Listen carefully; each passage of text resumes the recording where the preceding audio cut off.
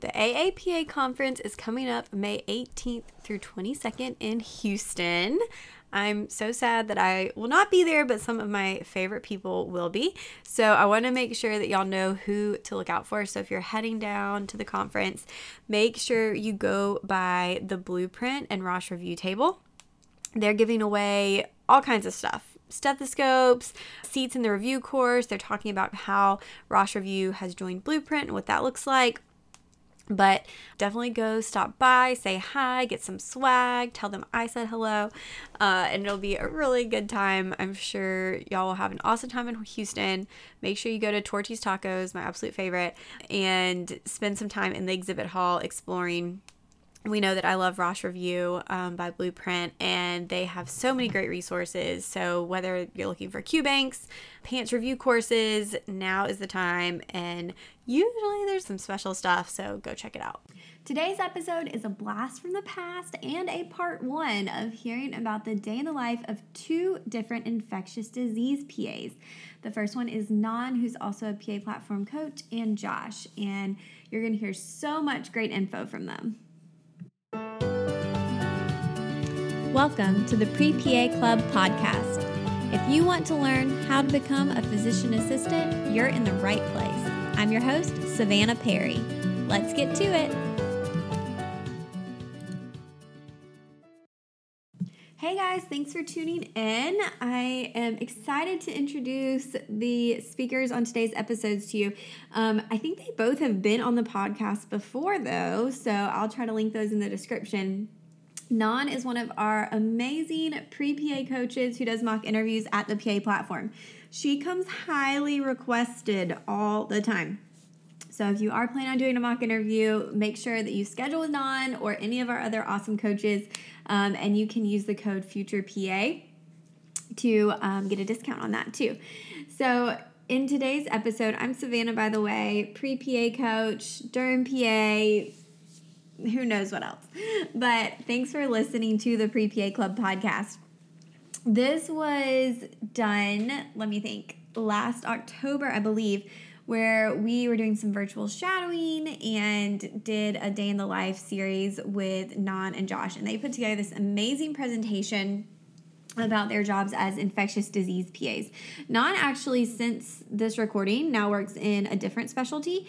But this is really great information in just how PAs can have the same title, but do different things and have different jobs.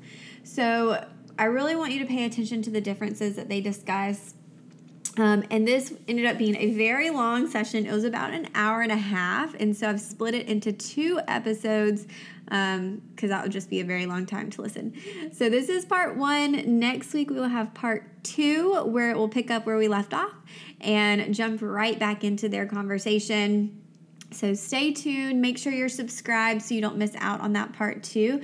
And make sure you follow these guys on Instagram. I'll have their handles in the description so that you can find them. And if you have any burning questions, send them their way. Sure. Hi, guys. For those that don't know me, I am Ngan. I am actually a PA platform mock interview coach. So, love working with Savannah, love working with you guys and helping out the pre-PA community. I am still an early career PA. I started out in ENT and recently transitioned to infectious disease thanks to this pandemic. So I'm excited to talk to you a little bit more about my journey. Hi, everyone. I'm Josh. Hopefully you can hear me well through this. I mostly do outpatient ID. I'll talk more about it. I've been doing ID since 2017 or 2018, somewhere around there. So also consider myself an early career PA, still learning every day as this pandemic continues. And I'm glad you all have set some time to hang out with us. All right. And y'all, they're really fancy and put together a presentation for you. If you have any questions along the way, put them in the chat and we'll be keeping track of those. But I'll let you guys jump in. All right. Okay. True life. I'm an IDPA. We don't have any music. I guess yeah. We'll work and on unfortunately, this probably outdate us, so please don't call us the elderly. I hope people get the reference. But so this week is actually started yesterday, ID week. It's usually a week set aside in October, and it's usually an annual joint meeting for a bunch of ID companies or ID organizations that you could see that we've listed there. It's pretty much just a big networking and a big event conference for ID people to get together and share the latest data, share maybe the latest things. I mean, this year, obviously, it's mostly centered around COVID-19. But last year was centered on a lot of new HIV medications and other exciting developments in antibiotics. But it's fitting, and thanks to Savannah for inviting us this week because it is ID week. All right. So our lovely meme, I always love these PA memes. So kind of what social media thinks we do, as if we show up in our hazmat suit, rolling around, seeing COVID patients or something. My mom probably thinks that I'm a nurse handling, medications. I like to think that as a PA, that I'm really there, really saving lives, treating people from these nasty infections. What the general society probably thinks of us, we're probably hiding out in a lab, licking the plates and playing with bugs all day or something. Sadly, sometimes our attendings may think that we're their own personal assistants. No, but what we really do, and work behind a desk. Josh actually gets to do telemedicine, so I'm sure this is how he feels sometimes, or maybe most days. Yes, wearing a headset and sitting closely with my colleagues, talking to patients by phone. And giving them thumbs up as well. Yeah. All right. So, like I said, my name is Ngan. I am currently relocated to Orlando. I currently work serving veterans at the VA hospital. Like I said earlier, after graduating from FIU PA's program in end of 2017, I came out working in ENT and just recently moved or switched to ID back in July. Prior to PA school, and I think this had a lot of impact on kind of why I landed my job. I received my master's in public health, specifically with a track in infection control. Part of my rotation or my capstone project was actually rotating for several months with the infection preventionalists at the hospitals. And so that was mainly with schoolwork, but in terms of healthcare hours, clinical hours, I worked at the local health department, actually 2 health departments as an epidemiologist. Originally, I was hired to help with the CDC-funded grant looking at young adults that were exposed to hepatitis C.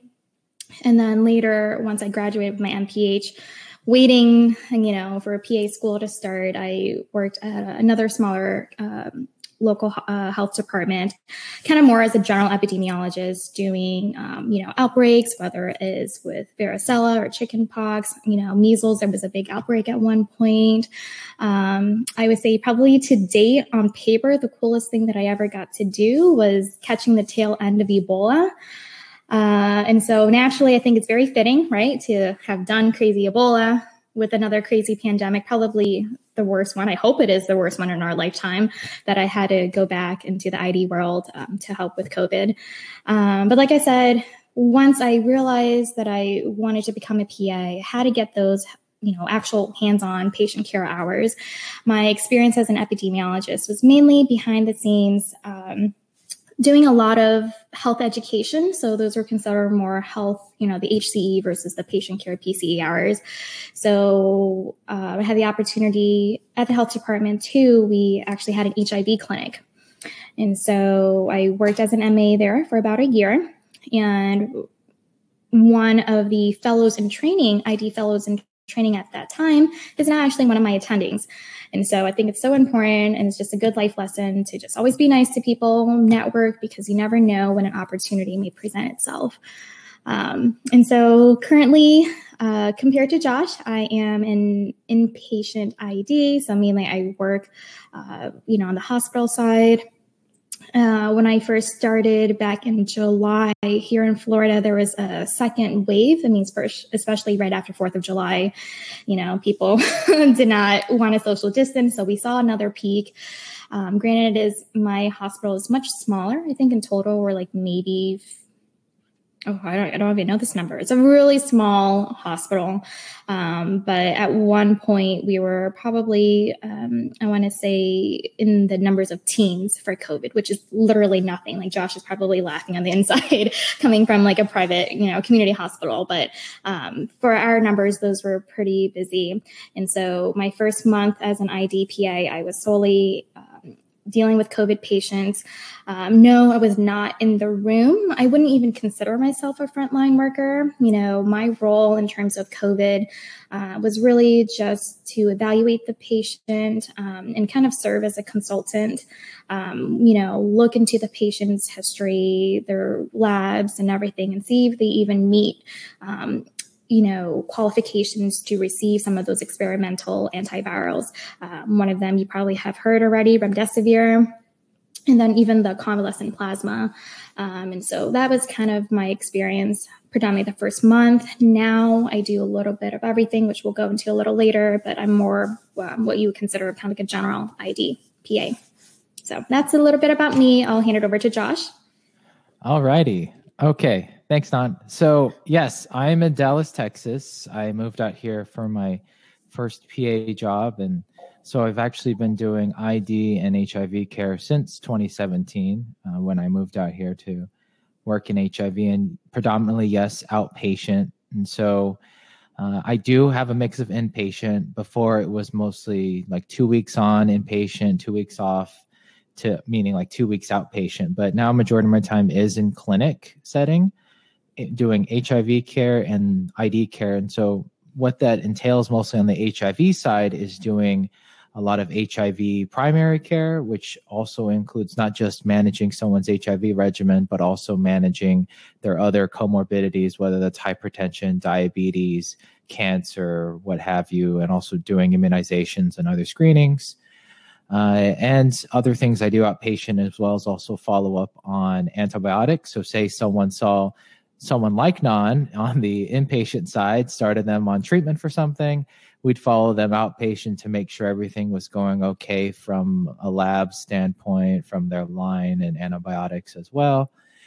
And I kind of jumped around, but before PA school, I was mostly doing research, mostly cancer-related research. Nothing really ID related or even HIV related. And it really wasn't until I was in PA school that I had I had one HIV and one ID rotation that really opened my eyes to this world, and I fell in love and have been, like I said, doing HIV care and ID since I graduated. Listed some things I'm currently working on and interested in. Certainly improving patient adherence. We do have research studies looking at the function of smartphone apps and helping with adherence to medications, and also looking at how COVID-19 progresses and has affected the HIV population. And then other interests include precepting PA students. So I do actually have a PA student with me right now, and she's doing her primary care preceptorship. And so she learns the HIV, but also is sort of having a long-term rotation on just really a lot of the primary care stuff that a lot of PAs will go into once they graduate. I guess we can move on to round 2. Ding, ding, ding. Oh, yes. Okay. So what is ID? And, this is, we wanted to talk about more in detail of what this subspecialty is. It's technically a subspecialty of internal medicine. So essentially adult medicine. Majority of our patients are. There is specific pediatric ID, which of course is for the pediatric population. But so given it's a subspecialty of internal medicine, we will look at and evaluate infections of any and every organ system. So that can be infections of the skin, infections of the brain, heart, lungs, abdomen, bones, anything, eyes, whatever. If it's complicated, they're going to the other hospitalist and primary care doctors will consult an ID specialist to to take a look at it and give their 2 cents or recommendations. ID also includes microbiology. So all that stuff you learn in microbiology about gram staining and all those other kinds of stains, and then plates and agar plates and cultures and spectrometers, spectroscopy stuff. We don't work with them, but we do interpret results from those things, and we take those results to give antibiotic recommendations. Also involved in vaccines, as far as not just administering it, but also in sort of a way of infection prevention. Of course, like I said, I work in HIV, so we manage HIV and any complications related to AIDS. Sexual health is a big part of infectious disease. Given sexually transmitted infections, we also take care of those. And Ngan has a lot of experience in public health, and that's also a major part, as we see during this pandemic, of how infectious disease specialists and infectious disease providers play a big role in public health education, or educating the public, as well as the research involved with looking at epidemiology as far as incidences and prevalence of certain diseases and infections, and trying to see if there's a pattern going on, and trying to use that information to maybe educate the public or prevent further worsening of outbreaks. Tropical medicine and travel medicine is also a big part of it. Say we have to deal with infections related to malaria or Zika or some other, what maybe not native to the United States. We also deal with those. Maybe someone that traveled recently. As I mentioned, infection control and prevention. And so that's more so in regards to maybe in the hospital setting. Say, for example, someone has COVID or suspected tuberculosis, or even in the clinic setting, suspected C. diff or whatever. Infection prevention is involved with giving the best recommendations possible in protecting the staff and protecting the patient from cross-contamination and further worsening infection or new infections in these settings. Transplant medicine is also a big part. I also group that with managing infections in the immunocompromised patients. That's also something that infectious disease specialists look into. Say, for example, someone's getting a transplant and they're put on long-term steroids or long-term immunosuppressants, then they're at risk for infections, and they may consult an ID specialist to help manage that. Bioterrorism is also another part, not very common, thankfully, for many infectious disease people, but also something for us to be aware of, especially if, I don't know if anyone remembers, during the anthrax outbreak that happened, I think it's like 20 years ago now, but definitely something that was scary, and something that, again, they got infectious disease specialists involved in. One, trying to figure out what was causing all these people to get sick, but then two, helping to mitigate the issue. Yes, and I just want to add a comment to that. So, of course, with my experience working at the health department, anytime you have a large event, like say years ago, when I was living in Tampa and President Obama came, any of these major events, normally the health department works very closely with hospitals, and there are certain surveillance. That's kind of what the health department, or at least working in epidemiology, what you're always doing is trying to survey, capture maybe certain symptoms like fever, diarrhea, vomiting, and then, whoever is in charge of that particular type of disease per se, they're in charge of those tracks. Because sometimes, even if you think about it, like say you go with common ideas, you go to a family picnic and everyone gets food poisoning from eating the potato salad. Well, that similar food outbreak can be done. And then sometimes you have to question if it's a larger number than the typical, setting, that might be considered a bioterrorism attack. So I just kind of wanted to throw that fun bit in terms of, we work, especially in ID, we work very closely in public health. And so you don't always get to hear about public health, but truly those are the individuals that are working every day to help keep you and your family safe. So just wanted to throw that in there. So think a public health official if you know one. Yeah, definitely. Yes. And again, this is just more of the wide spectrum. We don't dabble in all of these things at once, but ID is a very big specialty within itself. All right. Right. So now this is technically round 2. Ding, ding. So what was my reason for choosing ID? Well, clearly, I think my background working in public health, as I've been saying, ties in greatly to why ID. I think what is so unique about ID that maybe I didn't really consider earlier on is compared to other specialties, you're not just there to treat the patients. We're really utilized as a consultant. So, for example, of course, in the hospital, the primary care team, the hospitalists, they're taking care of the patients. This individual is now infected with bacteremia or sepsis, a blood infection. So now they get ID involved. And so, having that kind of unique relationship, I think is great. There are other community efforts. So say someone is overseeing a assisted living facility, right? We heard earlier on with this pandemic, so many nursing homes had these COVID outbreaks. And so those individuals, at that point, they would consult with the ID physicians or practice to get input. So it's not just a one-on-one with your patient. And kind of what Josh said earlier, we really do work in a way, maybe indirectly, in trying to help protect our communities as well. I think another thing that makes ID so unique is just really the incredible progress. I can't think of another specialty where we're moving that quickly in medicine. So if you think about it, like, when the HIV epidemic or pandemic began, it was,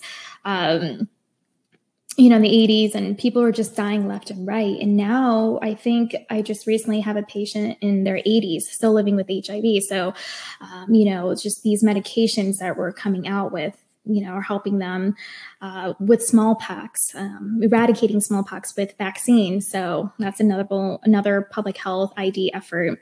With hepatitis C, the same thing. When I was working on that project just a few years ago, and I think that was back in, oh gosh, maybe it was a while ago. But back then I recall, sitting there at my desk, calling up patients, telling them, hey, are you aware that you tested positive or you were exposed to hepatitis C?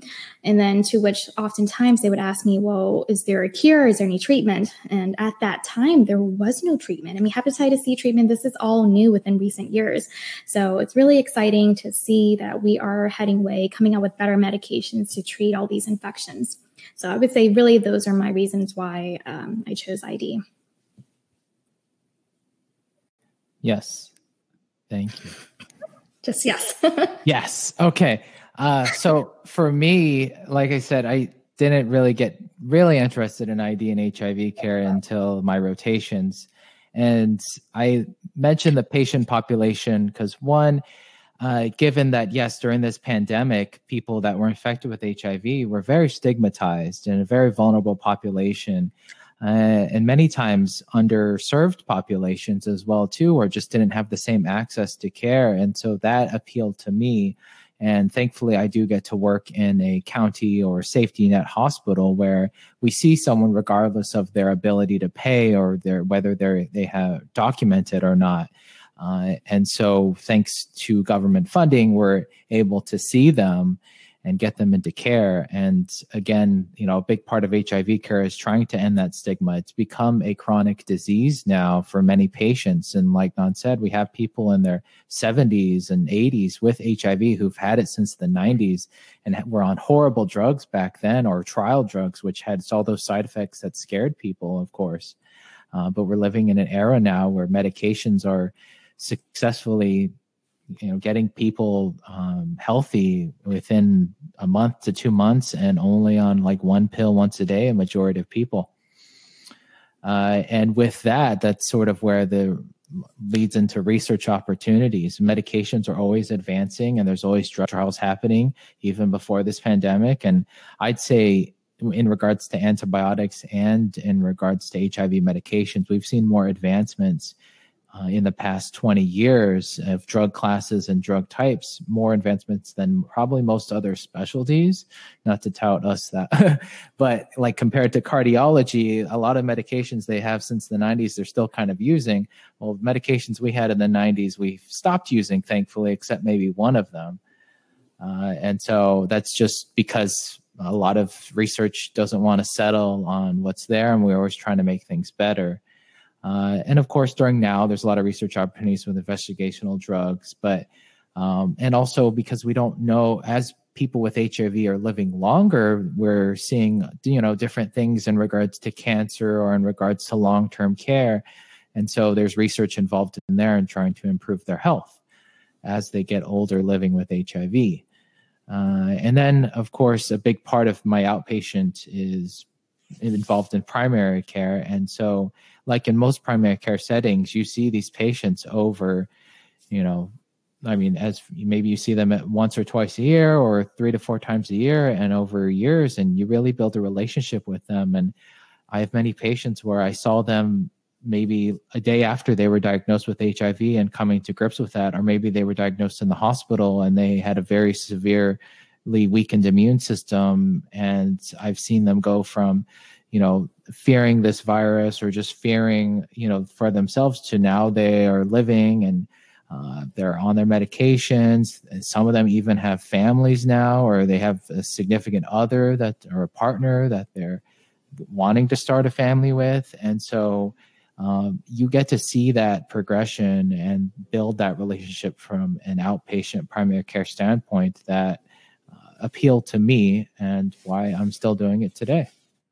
And then I guess, like Ngan said, with hepatitis C, we can cure it. So that's always cool when you can say you cured someone of something. Without having to cut their, organs out or something. Right, exactly. And most treatments just 8 to 12 weeks. So wonderful.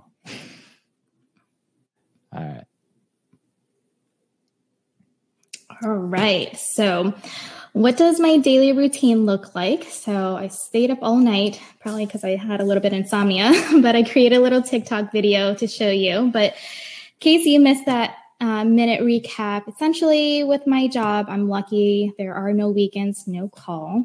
As long as I'm a practicing PA, I hope that is the case.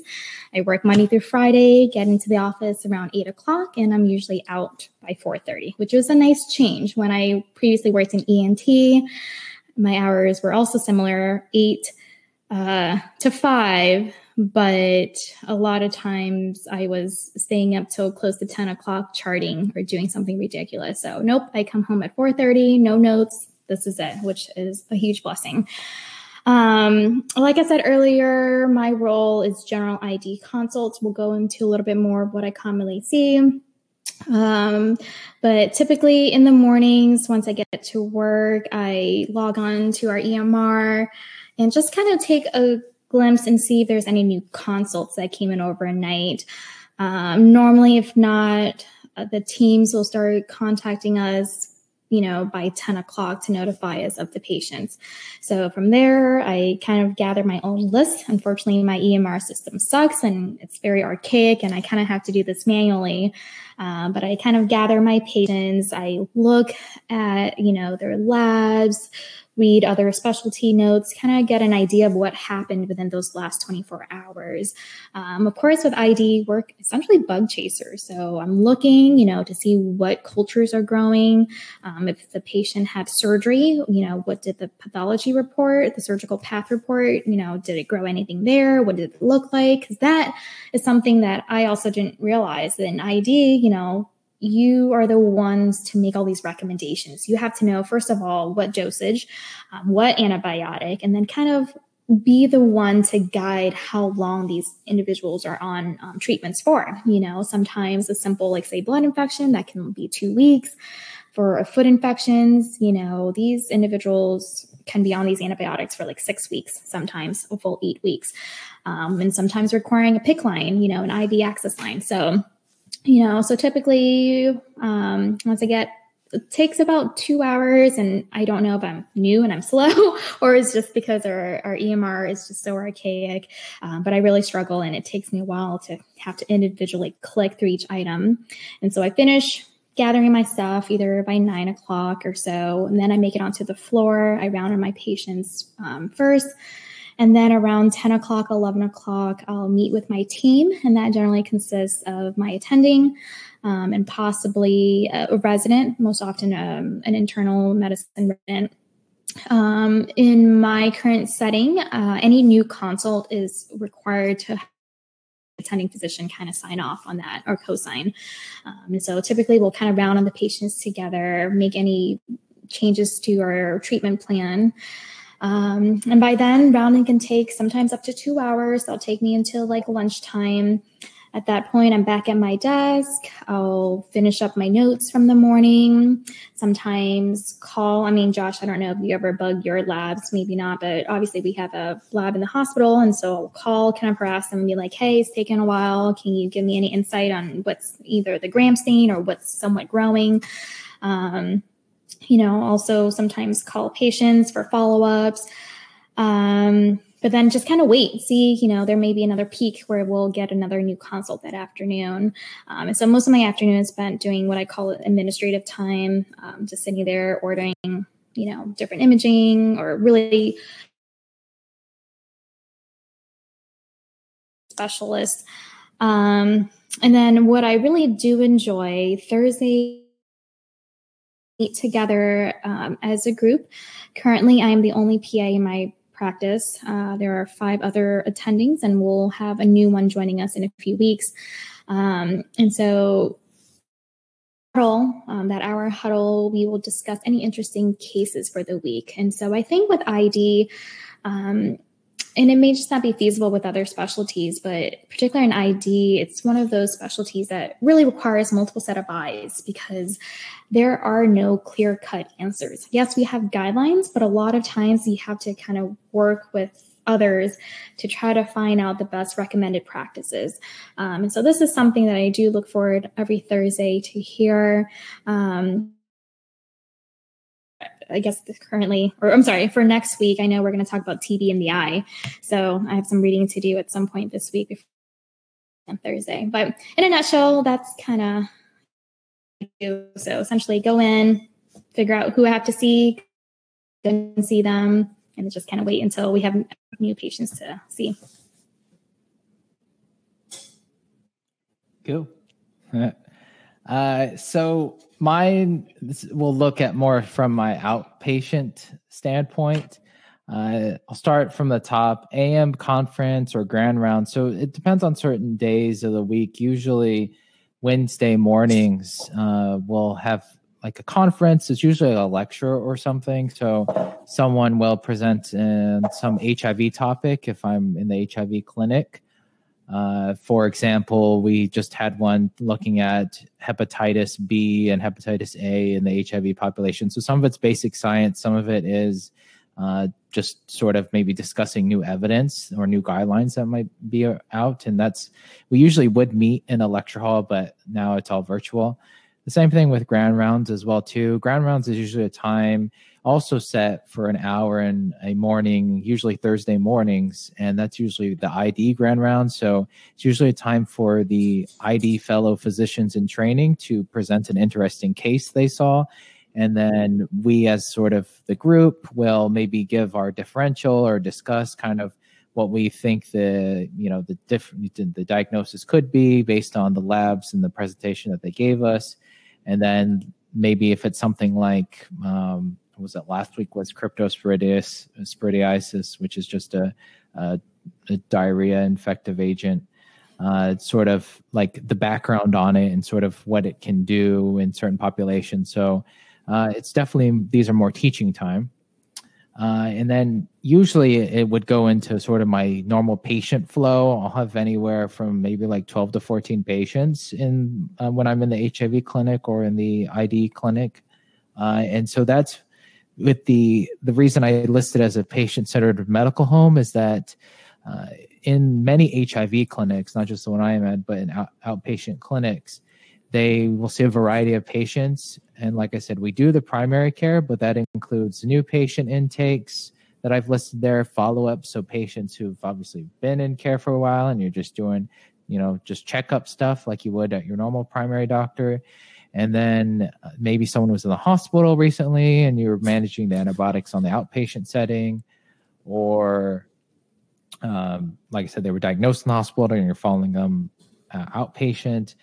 We also run an urgent care. So one APP or advanced practice provider will which includes a PA or an NP, will sort of run the urgent care clinic for that day. And so it's more of just a walk-in clinic for specific to our patients with HIV.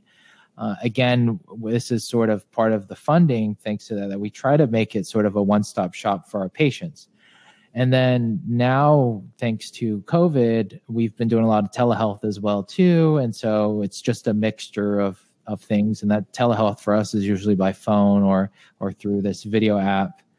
And then administrative tasks that I might do are things like for prescription refills, responding to certain patient messages on the EMR, or say, for example, a insurance company is not going to cover a certain medication, or they're giving an alternative that is inferior or something, or maybe they're always offering alternative that they say they don't want to cover. And so they might request a peer-to-peer, which is just a provider talking, you as the provider calling the insurance company, speaking to provider on that end, trying to do things like that. That doesn't happen too often, thankfully, but where you're trying to get imaging done. And so it's more of those administrative tasks, keeping the things that you do to keep patient flow going, but it's more of indirect patient care, not directly sitting in front of the patient and prescribing a medication. It's all the behind the scenes stuff that you may have to do. And so, yeah, that's typically outpatient. And that's kind of, I listed kind of scattered like that because it just kind of varies by the day. But essentially, it's usually if there is lecture in the morning, then it would be followed up by whatever kind of patients sort of are scheduled for you that day. So.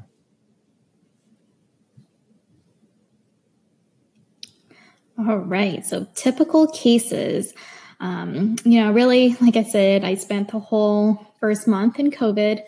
That is still there. Just because I'm not seeing COVID patients doesn't mean they don't exist. Typically, with our current setup, right now, since our numbers are still pretty high, we have one provider seeing only COVID patients. And the only reason why is it gets technical. Some of these medications, because they're under investigational, research based, on a national level, they are kind of mandated and control when you can give it. So you have to be in touch, get a patient started or order the medications by a certain time. And so it's best to not kind of mix that with a patient who might have neutropenic fevers and can literally crash on you in any second. So, kind of dealing with two urgencies. So it's best to have one individual on COVID and then, one just doing general ID. I will say the bulk of my service is probably 80% bone infections, a lot of, foot infections, joint infections. And this is something that I've really been pondering for some time. I'm really curious to know what other PAs in the community are seeing. I feel because of the pandemic, so many primary care offices were closed or in a way, unfortunately, refusing care to see patients because they were scared. And so as a result, there's been some neglected care.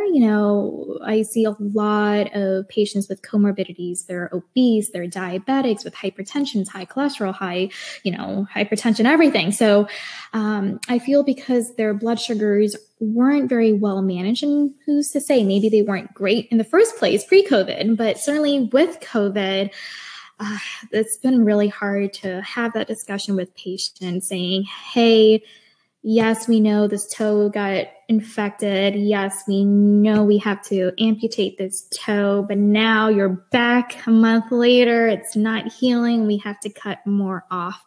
So that is a very tough discussion to have. Of course, I'm not the one doing the surgery, but as part of the team, I'm still managing these antibiotics long term. So I would say, unfortunately, that is the bulk of my service right now.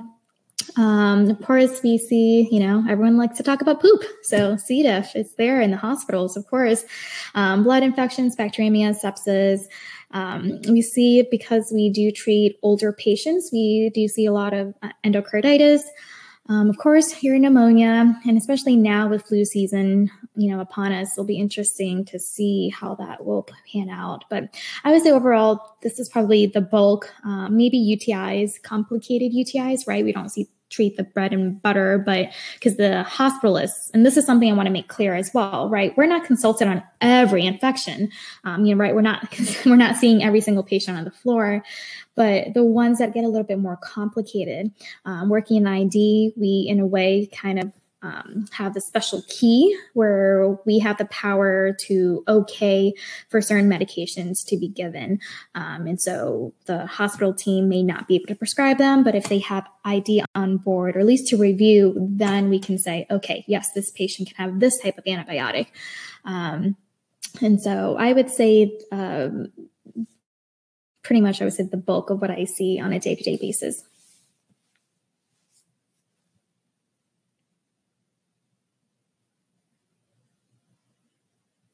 With a sprinkle of interesting cases here and there, but go ahead, Josh. So in the HIV clinic, all of my patients that I see there all have HIV, but given that it is a primary care clinic, we are managing other things as well. Say that they do have, or they are in a stage of AIDS and maybe they have an opportunistic infection and they have to be on long-term antibiotics for it. We will manage that outpatient. Of course, can't forget sexually transmitted infections, especially we've seen a rise of it during this pandemic as people were not sheltering in their own place, but other people's places. And so things like gonorrhea, chlamydia, syphilis, mycoplasma genitalium, lymphogranuloma venereum, fun things like that definitely are sprouting up on the rise. We're treating those. And then PrEP is also a very hot topic and a very important topic, not just in an ID clinic, but the goal is to hopefully have that primary care providers doing this as well who and don't see patients with HIV. And so PrEP, in short, stands for pre-exposure prophylaxis, and it is something that someone who does not have HIV can take to prevent them from getting HIV. It's a 1 pill once a day. It actually is a combo of 2 HIV medications that will work just like HIV meds, but it's more of preventing that HIV medication, or if someone was to potentially get infected by HIV, it would prevent that HIV virus from latching on or sort of replicating within the genome of that person. So definitely something that we offer and provide to, say, the partners of someone who has HIV. So there's an HIV positive, HIV negative partner, and they want to be, the negative partner wants to be protected. PrEP is available. And we do offer and manage that. Outpatient antibiotics. So like Ngan had mentioned, if someone's getting treated for bacteremia or some osteomyelitis and they're on that antibiotic for 6 weeks, well, in the outpatient setting, we have to make sure that their liver and kidneys are doing fine, depending on what those medications are. If they have a PICC line in, which most do, we have to make sure that that's okay. And if it needs to be changed, we will take care of that or have a nurse take care of that. Tuberculosis is something else that we still see here down in the South, actually even other parts of the United States as well too. But people who get infected with tuberculosis have to take treatment for a good 9 to 12 months. Or if they're getting latent tuberculosis treatment, which just means a sort of a sleeping TB infection, that's about usually 6 to 9 months. But again, those are like 4 antibiotics, and those need to be managed outpatient. And then even COVID-19 in some respects, I do have some patients that we get enrolled in some outpatient trials, but also testing as far as from a clinic setting, because like I said, our HIV patients aren't protected either. And so they can have been getting infected with this new virus. And so it's been sort of our duty to get them tested and to educate if necessary, and this and that. And so, yeah, that's kind of it. So it's a lot of, I guess, like Ngan would say, sometimes what we'd consider bread and butter of primary care with UTI and similar infections. We do see those in the outpatient setting and take care of them for our patients with HIV.